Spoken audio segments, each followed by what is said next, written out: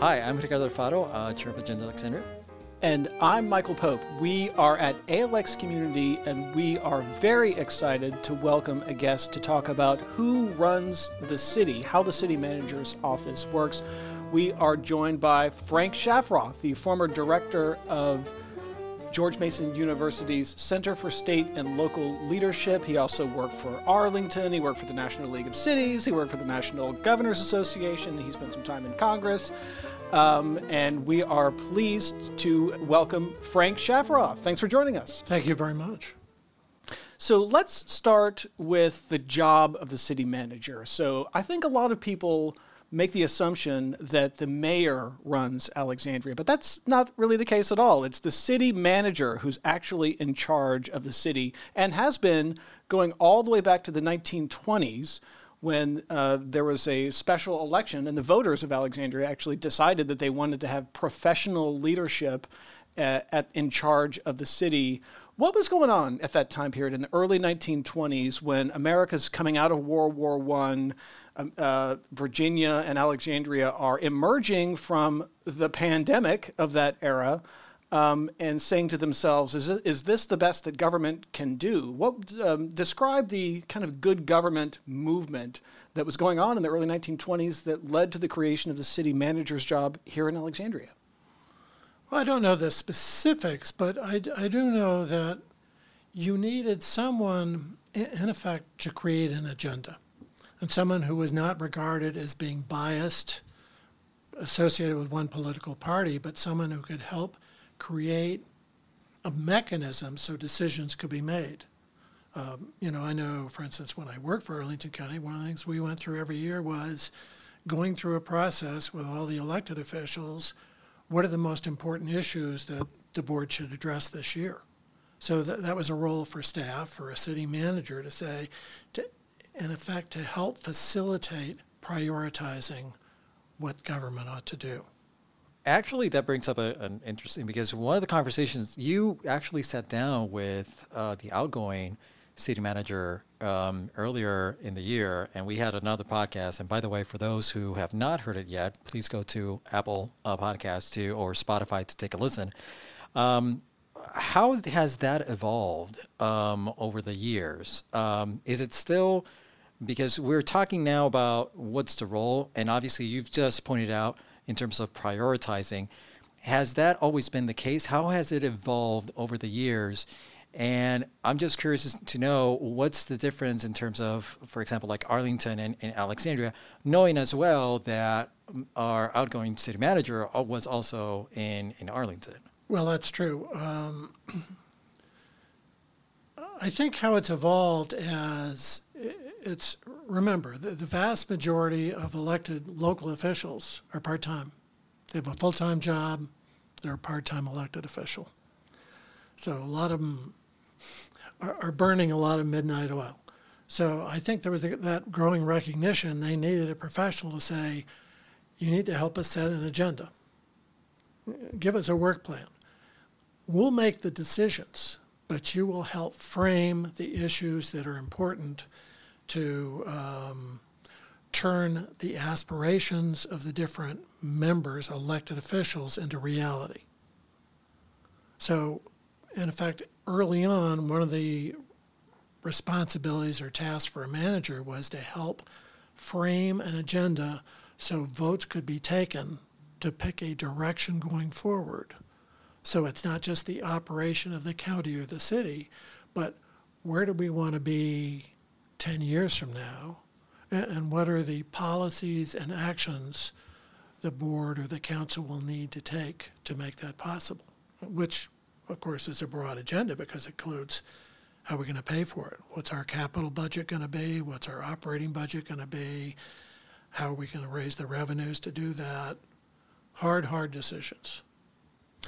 So over the last 100 years, since the job of the city manager was created in 1921, the first city manager was actually appointed in 1922. So over the last 100 years, there have been 18 city managers.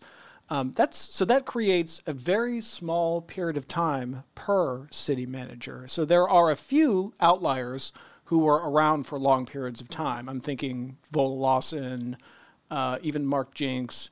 Those are the outliers. Most of the city managers of Alexandria have been short-term people climbing the professional ladder, spending a few years in Alexandria and setting themselves up for other places. I'm thinking about Rashad Young, who, of course, was in Alexandria a brief period of time and then went to D.C. Is that what, when we look out across city managers, county managers, professionals who do this line of work, is that the norm, the sort of professional climbers? I think it is, because you're going to start right when you come out of college or you come out of grad school. You're not going to get hired to be a city manager of a large city or a large county. So you need to start somewhere. And if it's governance that really interests you, you're probably going to start with a city or a county. And right away you're going to realize, well, this is sort of interesting, but, I do it a different way. So I want to get somewhere where I can make it go in a way that I think will be more effective. So I think that's where it comes from. And it's interesting when I worked for Arlington County, but because my job involved going to each of the 9 floors every day and visiting every single staff person. What are you working on? What might you need from the Commonwealth of Virginia? What do you need from the federal government? But it meant I, in a sense, had a better sense of what was going on than anyone else. And I also talked to each of the board members, staff people every day. So I kind of knew what was in everyone's head. My job was to translate that in terms of then helping them prioritize what do you ask for from the Commonwealth of Virginia, what do you ask for from Congress. But I realized no one else really was doing that. And that was really, in effect, that's what the council or the board has to do. They have to figure out, okay, we got all these constituents, we got all these special interests. What do they want? How do we prioritize it? And in the back of their minds, of course, is when's the next reelection? If I do this, does it mean I'm not going to get reelected? You can never, you can never give up that part of it. So there are times when I could see they understood what the right decision was in terms of good government, but it might cost them in the next election. And then you could really see. And it was always funny to me because I remember Barbara Favola once asked me, she said, do you know what the vote's going to be? I said, council member, I know what the vote's going to be. But not a single member on the board knows what the outcome of the vote's going to be. Why? Because as part of my job, I spent time with each of their staff every day. And so I knew what the board member had told them his or her vote was going to be. But the board members never talked to each other. So they never knew on close votes what it was going to be. And I always knew beforehand it was this weird thing. But so it's that fascinating contrast between politics and governance. When you have a manager, sometimes a strong manager, that manager, who, if the manager is really good, knows what it's going to be. They know the outcome of the vote, and they can figure out, okay, what do I do with this? If it's really, in my judgment, a bad thing, is there anything I can do about it? If not, what am I going to do as a result of it?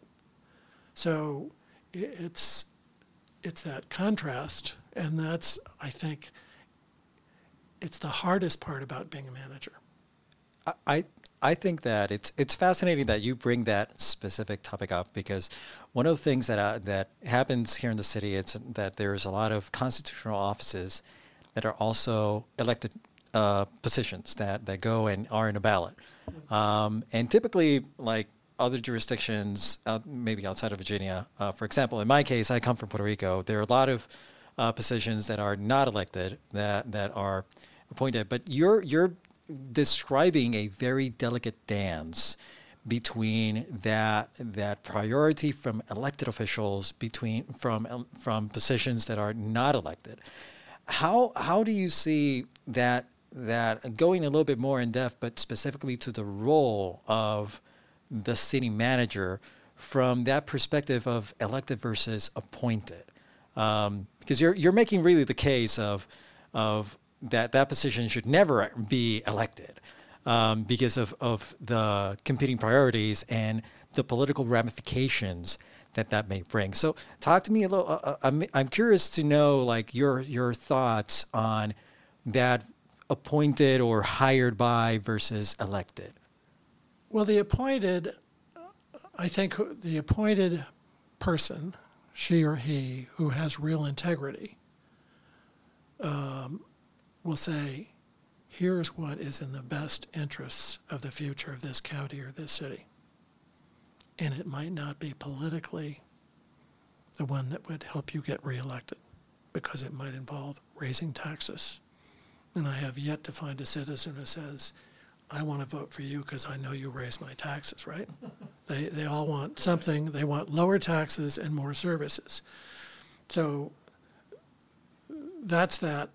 How do you deal with aspirations versus reality? How do you go through the process of figuring out if you can afford to do 7 out of 10 priorities that your board has noted to you? How do you figure what those are? Very hard. How do you facilitate problem solving?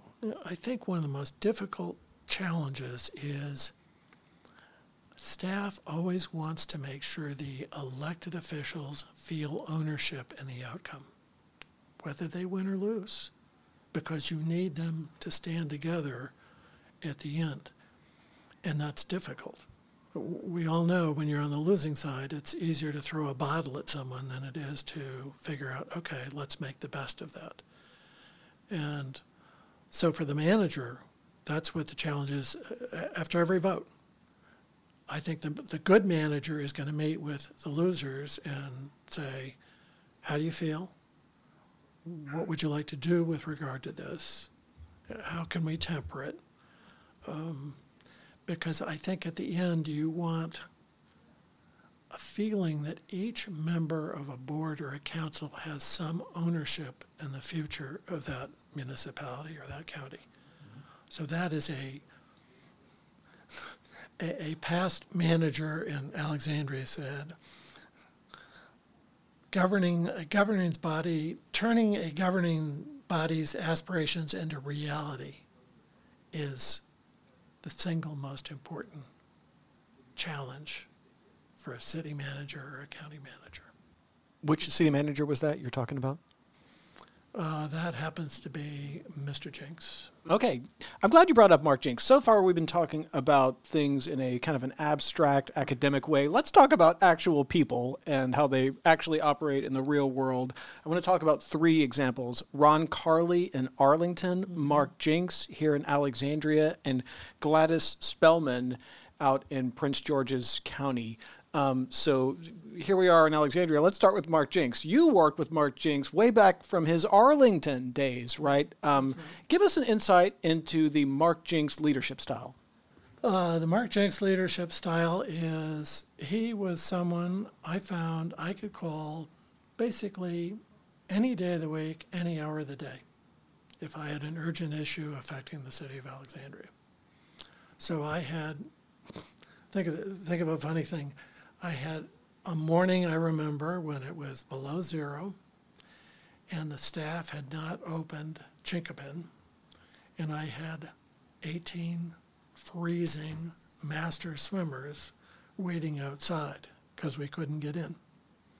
There was no one at the Department of Recreation at that hour. I called the city manager, Mark Jinks. 4 minutes later, the facility was open, and all my swimmers were in, and the water temperature was enough to warm them up. So I find that a good manager is in an absolutely horrible position that she or he is on duty 24 hours a day. There are going to be very nasty people. That person, though, is like a magician. She or he is able to anticipate, to deal with great grace under fire, because there's always going to be fire I would say probably, 70% of the people that are unhappy in a city or a county with what's going on, if they can get a hold of the manager, are not going to be polite and saying, why did you do this? Knowing and anticipating what's going to arise. One of the most remarkable things I found about Ron Carley in Arlington is once a week he would take all of us in the staff and we would march through a neighborhood. And the idea was to go through and any person from the neighborhood could come out and say, what about this? What about that? What about this? Arlington has a lot of neighborhoods, too. I mean, Yes. even compared to Alexandria, yes. I would say twice as many neighborhoods Right. as Alexandria. Well, that's why it was once a week. But it was to say, this is your government. We don't tell you what to do. We respond to you. But we can't respond if we don't know what's important to you, what matters, what we're doing wrong, what we're doing right. And of course, there was never full consensus. But the appreciation that they're actually coming out trying to make sure they understand what matters, what's on their minds, and have ideas is what I think made a big difference. That because the general consensus of most Americans, I think, is government. Government is this big thing, and it's slow, it's unresponsive, it doesn't care what we think, it doesn't care what we want. So Ron's idea, we're going to go out and we're going to say, we want to know what you want. We want to move in the direction you want to move. So you need to help us understand. And I think it had of course, emotion behind it, which is if people hear each other talking and realize how difficult it is to reach resolution between them, even talking to us, they'll realize the challenge for a council in governing.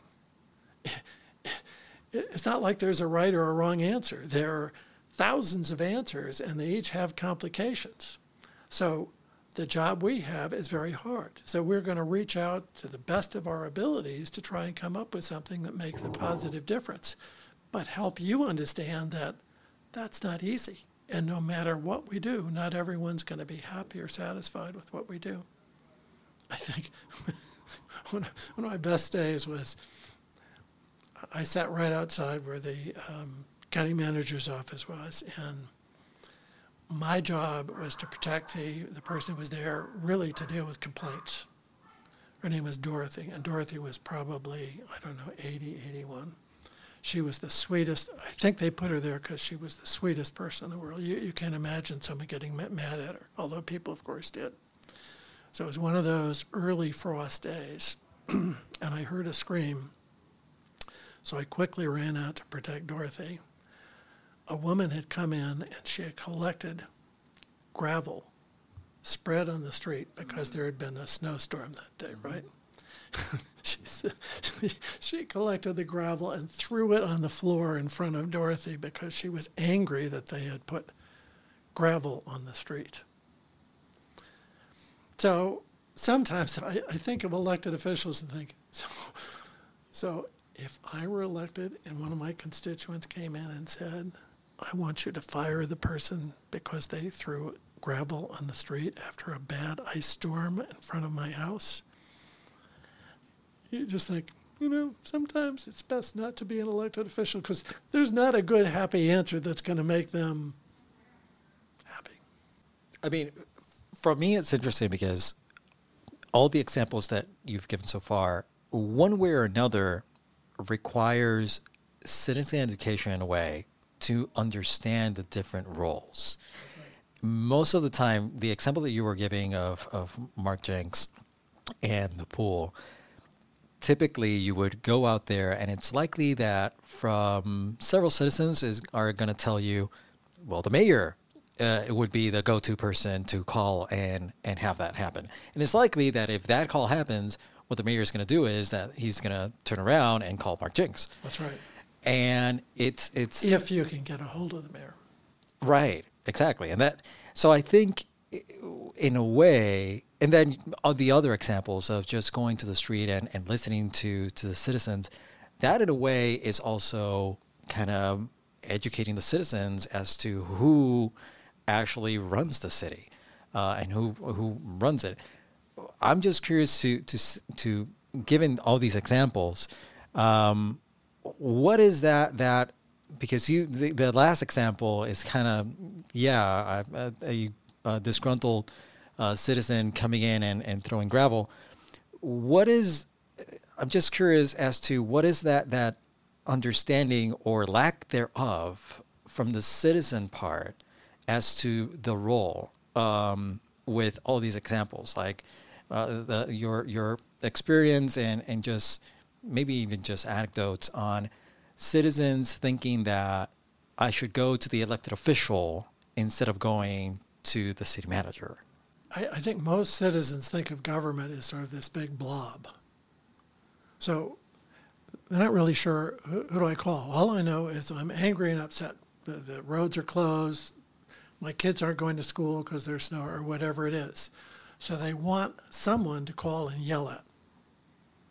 First they want to yell. And then maybe second, maybe they want it fixed. They're not sure how to get it fixed, but they need to get it off their mind, and they need to figure out who can fix it and how do I get them to fix it.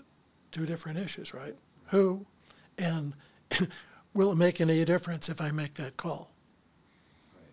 So the good manager will figure some way where that call is acted upon and there's a response.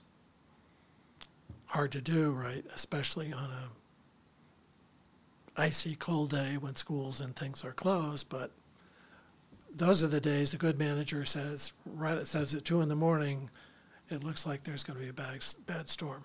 We need to be ready right away, and we need to let people know ASAP what's going to be happening and what they can do and what they can't do.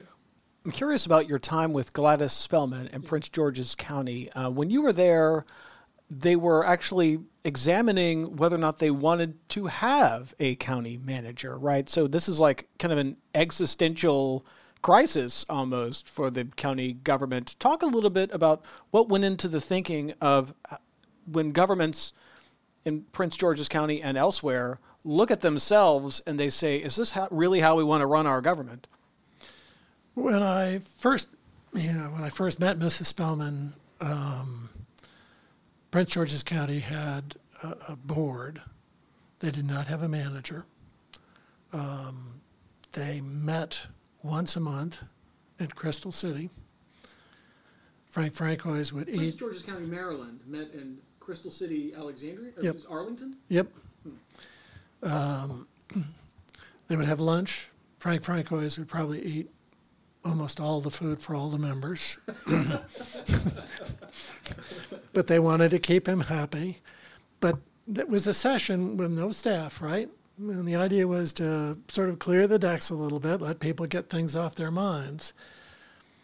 But it also, so it created a relationship and it enabled them to get business done.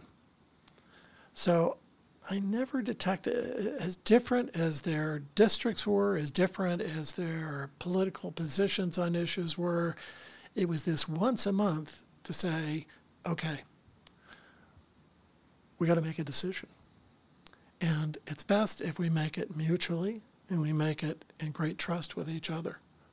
So a hard part of, at any level of government is there a way to create trust so that you can reach decisions on issues where there are substantial differences and there are political risks that the decision you make is going to cost someone her or his position in office. So I thought that was a really neat thing to learn about it. An interesting place they chose to do that, but they felt it was that important, and at least in my experience, it worked. What were they eating? Well, Frank Francois was eating enough for all of them, and he always ate he made sure they always ordered dessert. He always ate all the desserts. Smart man. Yeah, smart man and a big man, but he was a smart man. So I want to go kind of like full circle, Yeah. and I think we're almost 5 minutes out. Just triangulating all these topics, one of the things that we said at the beginning of this conversation was capturing the aspirations of citizens. And there's like the dance between the elected official, the staff, the city manager, and then the citizens. As we are now facing the new reality, and I think every time that I think as to the transformation that, for example, here in the city of Alexandria we're having, the fact of the matter that we're now about to have this shift after going through this modern day pandemic. How do you like encapsulate not just from the complaint side, but more on the long term? Because really, it's a delicate dance, and it's fascinating to hear all these anecdotes. But how do you capture all the aspirations and at the same time both all competing priorities, and then lay out and through those delicate dances a long-term, short, medium, and long-term strategy for the reality of what the city is or what the jurisdiction is facing. In this case, obviously, Alexandria. I'm not sure that we made enough good use of the internet yet to reach out and, in effect, have internet town meetings. In other words, I think new technology allows us to do a better job of assessing what's on people's minds. What do they care about? What's most important? What do they really not care about? For the things they care about, what does that care really mean? Does it mean they're willing to actually pony up and pay more in taxes? Are they willing to volunteer to make something happen and contribute not just money, but time and effort? I don't think we do a good enough job of that now. So a lot of us grew up in this thing, well, government's there, we pay our taxes, so we deserve this. We don't have to do anything else. We call and we complain if we don't get it, without ever recognizing that if we want something new that isn't currently available, either our taxes are going to go up or something else is going to be eliminated. So we've created this thing that you can just, you want it, and you don't have to be responsible for figuring out how to put it into effect, how to pay for it. Mark Jenks said to me, one of the most challenging issues for a governing body is to decide the direction of the city even before the council has an inkling of the direction it should take. Okay? So for the manager, it's sort of like, I got to look in the crystal ball. I got to see where we're headed right now, 10 years from now. What's really troubling about that? What's really good about that? And how do I reach out to my council members and help them own the dream of where we're going to go? I think that's the hardest job for a manager, because the manager can't be perceived as, I'm telling you what to do. At the end of the day, the manager wants, well, they made a great decision, as if I had nothing to do with it. I don't own it. So it's the manager's job to provoke a discussion, which is a discussion based upon knowledge and experience, and bringing it out from them. Because the second it's the manager's decision as opposed to the board or the council's decision, it's already, I think, infected a little bit. And they won't, the first time there's a problem, they'll say, well, that was the manager's idea. I don't think you want that. I think that's really bad for government. Join Agenda Alexandria Monday, November 22nd, when we're going to have a program called Who Runs the City? It's about how Alexandria is governed. What is the role of the city manager? How does the job work? A little bit of the history of the different city managers who've been in charge in Alexandria. We've got a great panel. We have former city manager Phil Sunderland will be joining us. We have former city councilman David Speck, and we have former city official and board member of Agenda Alexandria, Janet Barnett, who will also be joining our panel. So come down to the George Washington Masonic Memorial, where we will be having our panel discussion at 7 o'clock on Monday, November 22nd. So see you there.